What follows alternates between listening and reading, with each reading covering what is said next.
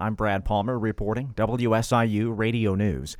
Sunny this afternoon with a high getting up to 93 with a west wind at 7 miles an hour. A mostly clear sky set for tonight, the low down to 70. The first in-person Illinois grain tour in 2 years is kicking off this week.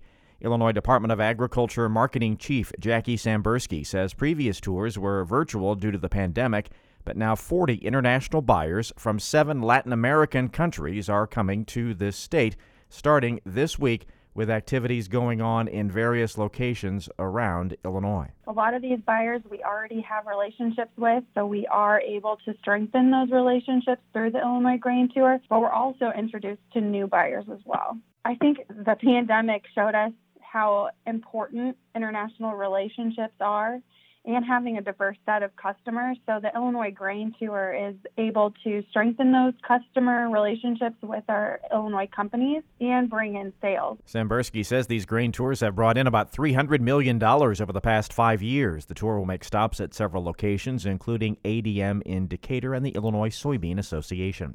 A recent study from the Morton Arboretum outside of Chicago found 10 Illinois native tree species are threatened with extinction. The biggest threats are disease and invasive pests. The study further estimates that 11 to 16% of the nearly 900 native tree species in the contiguous U.S. are similarly threatened. I'm Brad Palmer reporting WSIU Radio News.